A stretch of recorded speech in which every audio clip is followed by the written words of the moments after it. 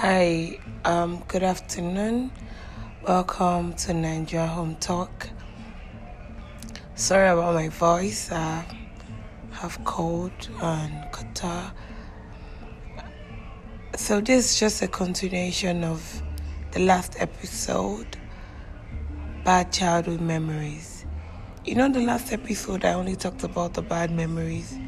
I didn't really give details on how to overcome those memories. Those sexual abuse memories, those painful memories we have of our parents, domestic violence, and the rest of it. I read something, and it says, if you don't move on from your heart, the pain, the memories, you get stuck in that time, and time waits for no one. The world is moving, but you're still stuck in that time. So you need to heal. It's not a conversation of, it's not easy, it's painful, I can't get over it. You have to move on. You have to get the necessary help and treatment. You need to let go. That's the only way you can have a future that's not being hindered by the past. I know it hurts. It's crazy. It's really, really crazy. But you have to move on. You owe yourself that right. You owe yourself that opportunity to move on.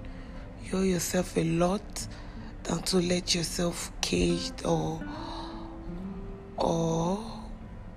in a particular time frame or because you're hurt. And the funniest thing is some people just say they don't tackle the issue, they don't really heal properly, and they say, it's fine, it's in the past. No, it's just locked up in one tiny part in your head, and when something triggers it, probably in the future or when you're already an adult, you just see yourself crumbling all the way down because you didn't properly heal, you didn't properly treat the memory, you didn't properly let go of it. So I want everyone to let go. I know it's hard, I know it's painful because we differ. Some people it was sexual abuse, some people it was domestic violence. They watched their mom be beaten by their dad. Some people it's different things, bad memories, and they find it hard to let go.